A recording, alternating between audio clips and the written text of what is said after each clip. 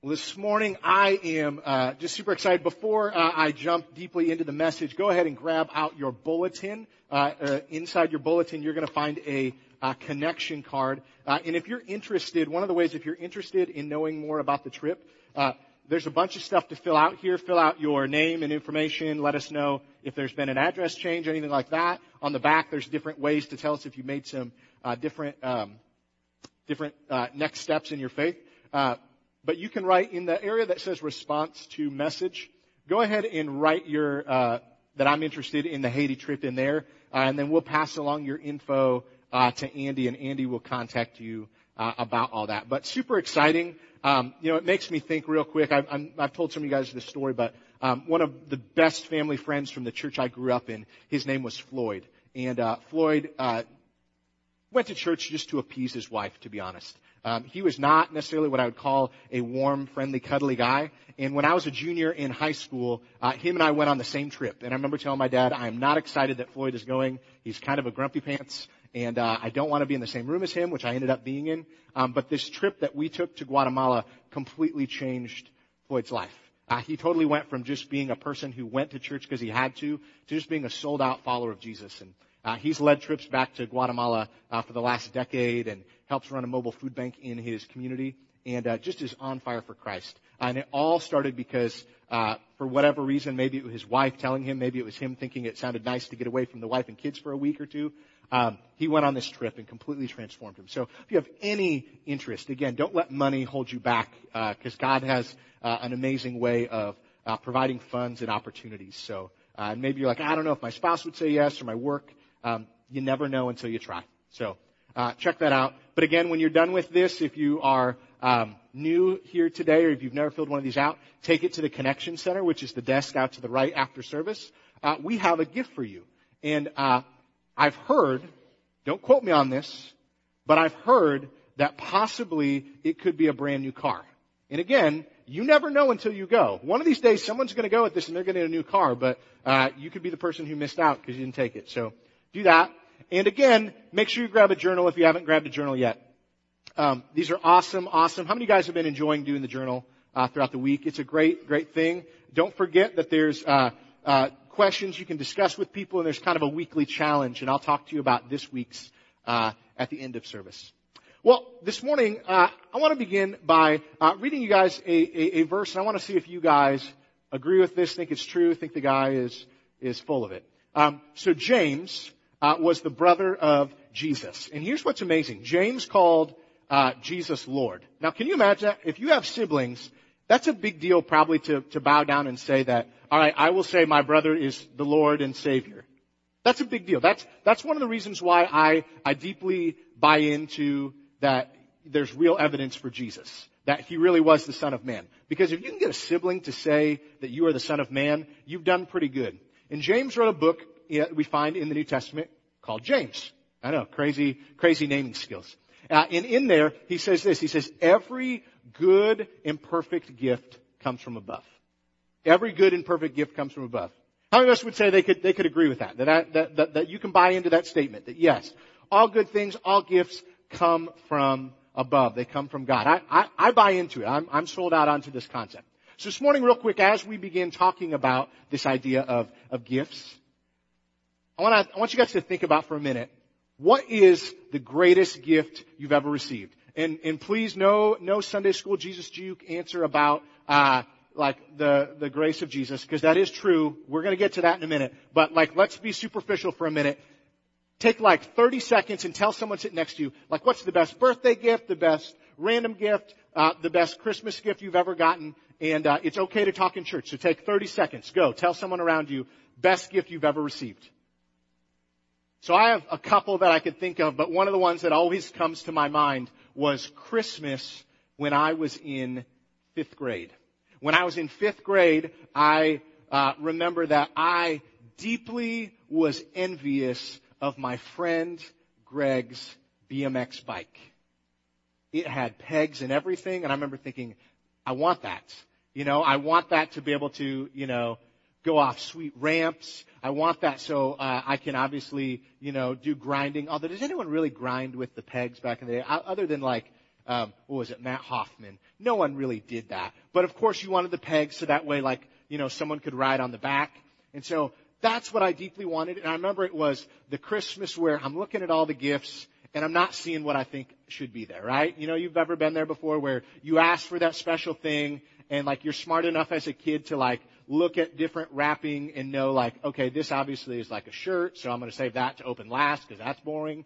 Or this is going to be like an action figure. You kind of know those things. Or if you were a terrible person like me, you would do the classic strategy where you would like scratch the bottom of one of the gifts and then tuck it way back and make sure it was laying flat down so your parents didn't know you opened it. And then you were strategic in the morning.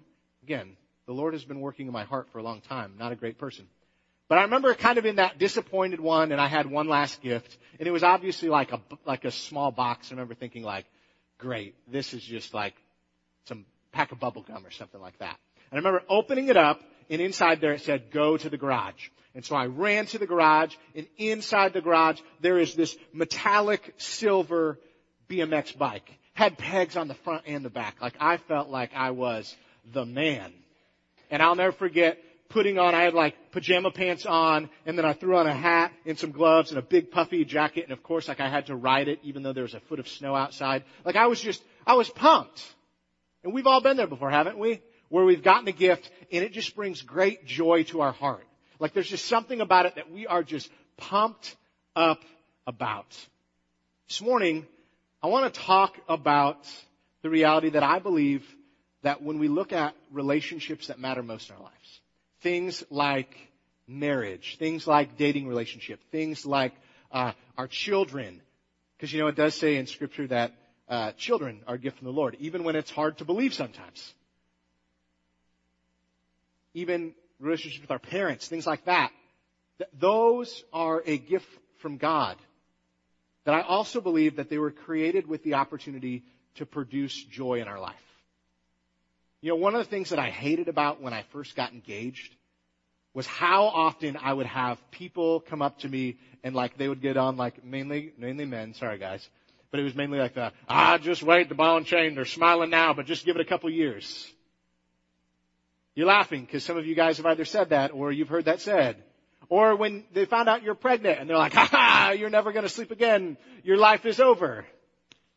We've all said those things. We've all heard those things, right? And I just wonder if that is a terrible, terrible outlook on life as followers of Christ. In Scripture, it talks about this in Proverbs. This is a book of wisdom in the Old Testament. It just says that a joyful heart is good medicine. Now, joy is a choice, and we're going to talk a little bit more about that in a moment. But think about this. If most people begin some of the relationships that matter most, things like a marriage, things like parenting, and they're told by even other followers of Christ how hard and awful it can be, like, can we wonder why more and more sometimes in our society people don't want to get married and don't want to have kids? We've given such a good luck with that. And yet I believe that as we dive into Scripture, we find that our hearts, that our life are supposed to be a life full of joy. Now again, we're going to talk about in a moment the difference between joy and happiness. In Ecclesiastes is a book full of wisdom. Maybe you've heard this verse before. It won't be up on the screen. But it talks about that there's a season for everything. A season to be born, a season to die, a time to plant, a time to harvest, a time to kill, a time to heal, a time to laugh, a time to cry. We've heard all these things. Now, some of us, though, maybe have never heard the end part. The very end of this little stanza, he says, so I've concluded there's nothing better than to be happy and enjoy ourselves as long as we can. That people should eat and drink and enjoy the fruits of their labor, for these are a gift from God. That if you think about it, if every season we have, the season that is difficult in our marriage, the season where we want to throttle our children, I'm there right now. That is a gift from God. That we should look for the joy in it. This morning, I want to talk about joy and I want to talk about fear. One of my favorite writers, many of you guys have heard me talk about him, and he has a couple books. He has a book called Love Does, and he has a book called Everybody Always. His name's Bob Goff. Bob describes this about joy. He says, inexplicable joy leaves behind a fragrance of undeniable hope. Inexplicable joy leave behind a fragrance of undeniable hope. Have you ever been around a joyful person? There's just something about them that when you leave their presence, you just feel uplifted, like, yes, this is good. It's like the difference between, I think there are different people. There are people who are just kind of Debbie Downers, that everything is awful always, and there's people who find the joy in life. And I would like to describe them similar to a bathroom.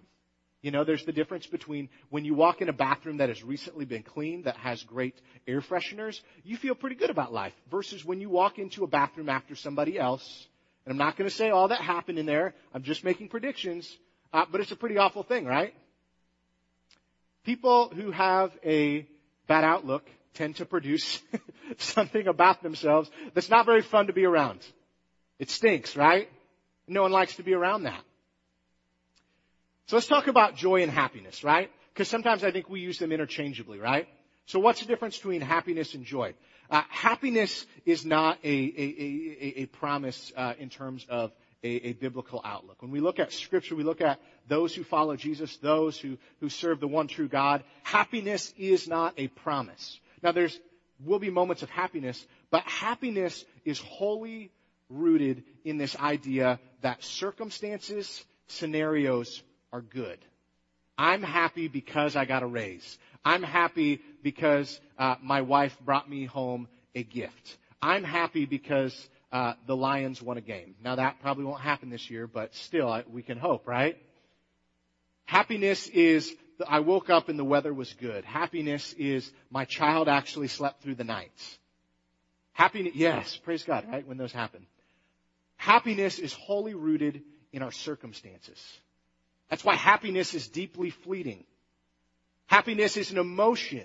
And emotions are a gift from God, but the reality is that emotions are not something in which we should make all our decisions upon. They're not something that we should stock all of our relationships on. Happiness will constantly come and go. And more often than not, it's going to go. Joy, on the other hand, is in a similar way. Both of them have to do with the idea of a pleasant feeling, a happy disposition, an optimistic outlook. But joy is wholly rooted in the fact that it's not dependent upon our circumstances, our scenarios, our environments, or anything else in our life, but it's wholly founded on this idea of the goodness of God. That when you look at the fruit of the Spirit found in Galatians, that joy is one of those listed there. It's a gift from the Spirit of God Himself. So if you want to think about it this way, joy is found in Jesus and is rooted in hope and love.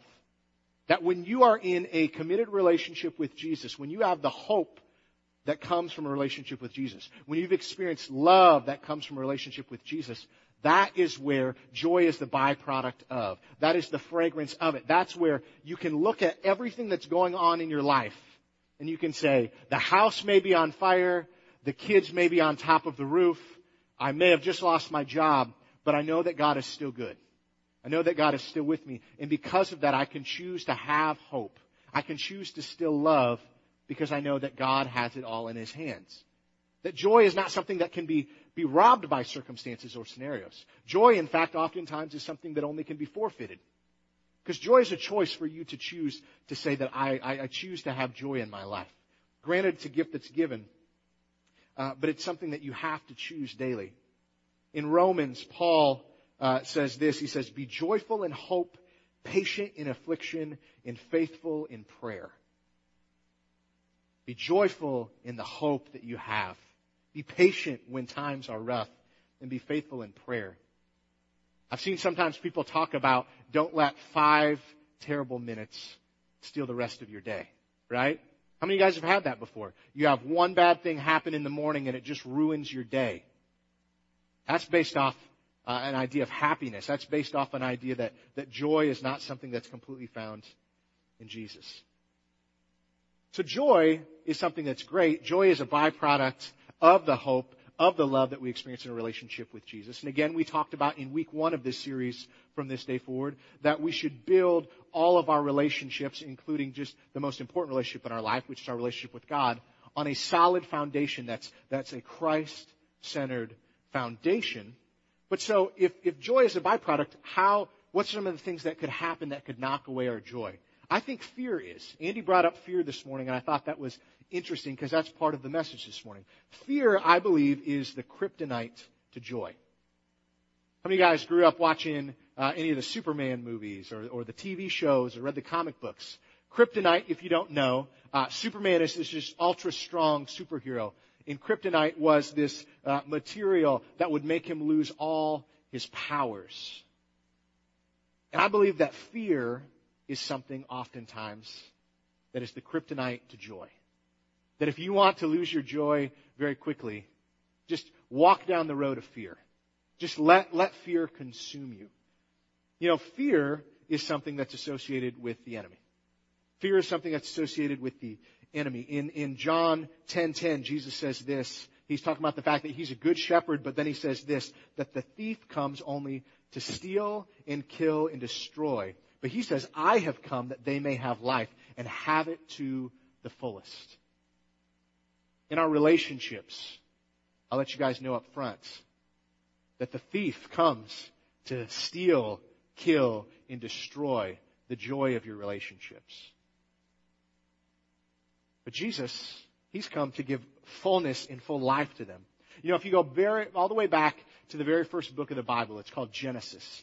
And in Genesis, we have the story where God creates the heavens and the earth, and eventually He creates man in His own image. His name is Adam, and He says there's no good suitable helper. So then, out of the dust and out of a rib, He creates woman Eve. And eventually there's this scene called the fall. And the fall is where, for the very first time, there's no sin, there's no rebellion, there's no separation between God and His creation. And relationship is just wholly good. Again, our God is a relational God. He works through relationships. He thinks relationships are deeply important. And at that time, the relationship between man and woman is perfectly good, and the relationship between God and His creation is perfectly good.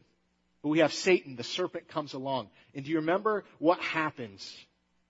Do you remember what Satan says to Eve? He's asking about this tree, this certain tree that they were told not to eat from. And what does Satan do? He said, did God really say you couldn't do this?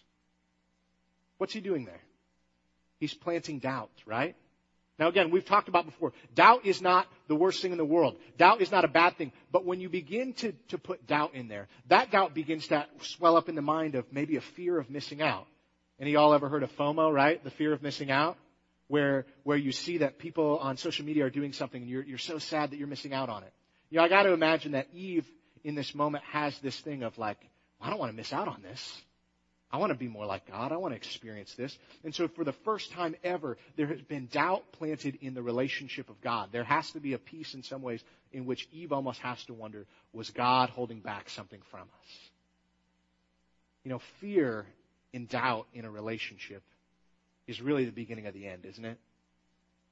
When there begins to be doubt about each party's wholeness, each party's truthfulness, each party's full-on giving, that's when deterioration can begin to happen. And then we begin to see just a downward spiral. Because again, what ends up happening when God comes and finds them, when they've realized that they have sinned, when they realize that they are naked and they are ashamed, what does Adam do?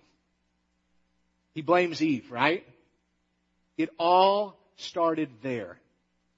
Relational problems all started because doubt and fear was brought into the equation.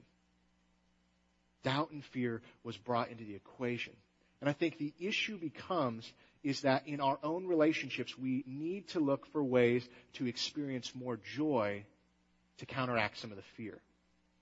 In 1 John chapter 4, it says this. It says, there is no fear in love, but perfect love drives out fear.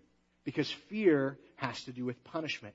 And no one who is made perfect in love, or no one fears that is not made perfect in love. You see, fear looks to steal joy, but joy found in Jesus, it cannot be stolen. The joy that you found in a relationship with Christ, it's not something that can be stolen from you. Do you realize that? If God is love, that's something that cannot be stolen from us. You can forfeit it. You can walk away from that relationship. But Satan cannot steal you. It's a choice we make. When Eve was tempted, she wasn't just pulled, but she was enticed. There was fear and there was doubt placed in there. And she had every opportunity to say no, but she didn't. Now, I'm not saying I wouldn't have done the same thing. And guys, don't try to blame all the ladies in here because we messed up too. We ate. But I think that's what we have to begin to realize, is that our joy that is found in Jesus cannot be stolen. So what does that mean? It means that in our relationships, we need to begin to stop trying to find joy only in our relationships.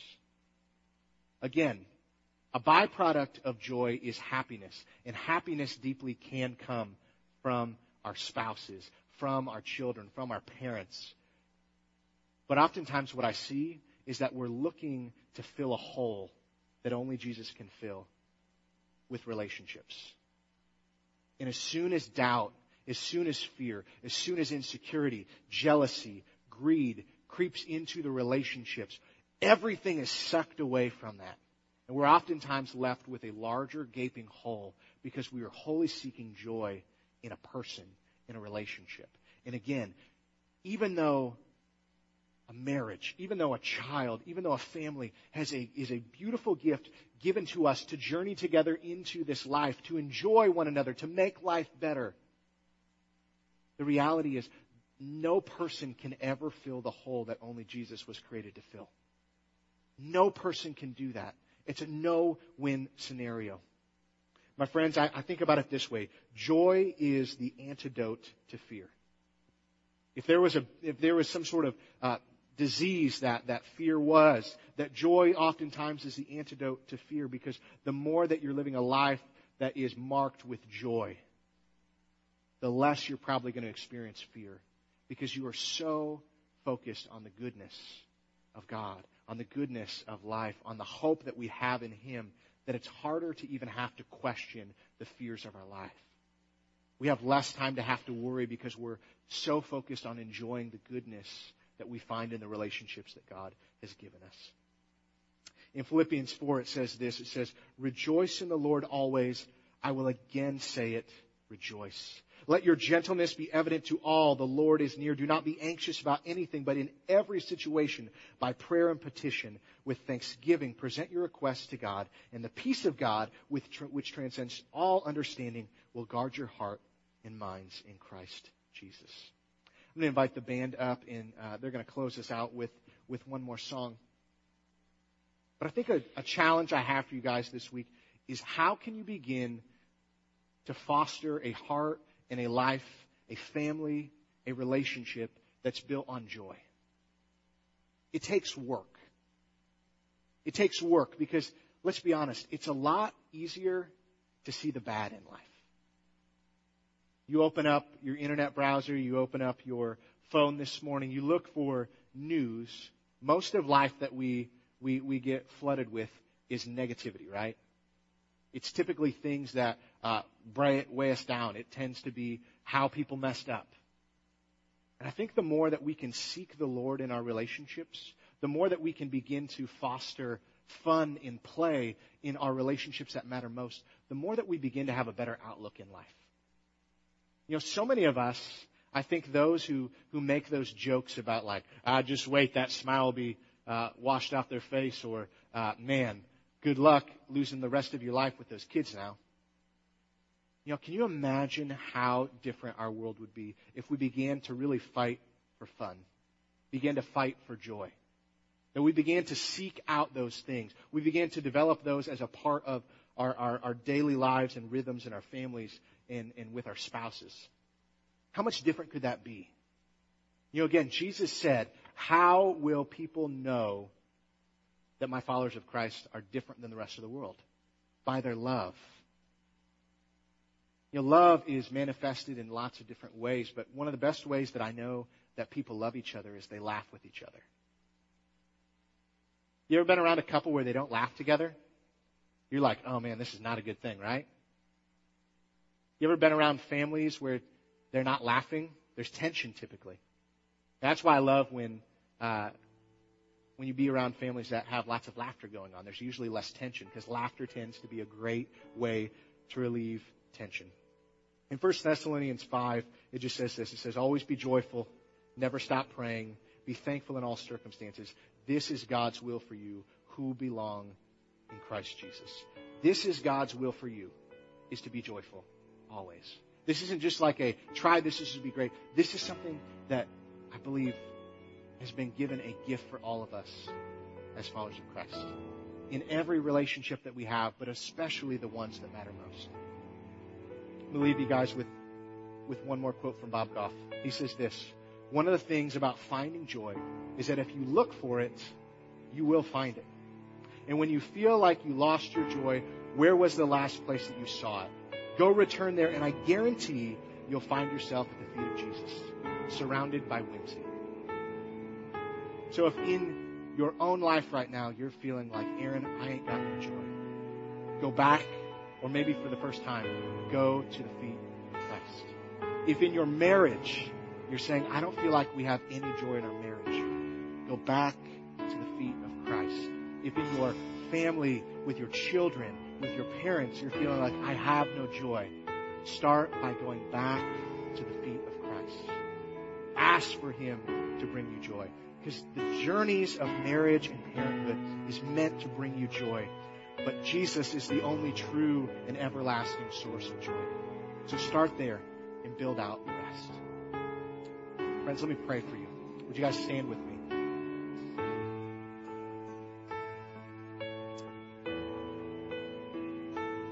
God, life is difficult.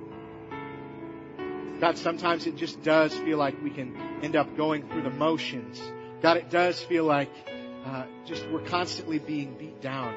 It's so easy if we don't practice being quick to listen and slow to speak and slow to become angry, that it's so easy to just lose joy. God, we begin to stop laughing in our homes, in our marriages, in our own lives. God, my greatest desire for the people in this room, God, is that they would find a relationship with your Son, Jesus. And God, one that would give them a peace that transcends all understanding. God, a sense of love that they could never fathom. God, a sense of hope that just seems out of this world because it is. And God, a sense of joy that, God, just is smelling of just the goodness of your mercy and your grace. So God, I pray this morning that maybe for those who are far from you right now, God, I pray that maybe they could come home, that they could find new relationship, that they could find joy in you and you alone. God, I pray that marriages, God, that are feeling like they're crumbling, that just feel tense, that are difficult, that have no joy, God, I pray that together as a couple, they could begin walking to the feet of Jesus. That, God, they could repent of any sin that is going on in their marriage. And, God, that they could begin to go back to the puppy dog days. That they could begin to experience joy and laughter. God, that is rooted, that source begins with you and you alone. Because, God, that joy, it's not fleeting. God, it's lasting. God, I thank you for who you are. God, would you hear our prayers? Would your Holy Spirit speak to us in this moment? In Jesus' name I pray. Amen.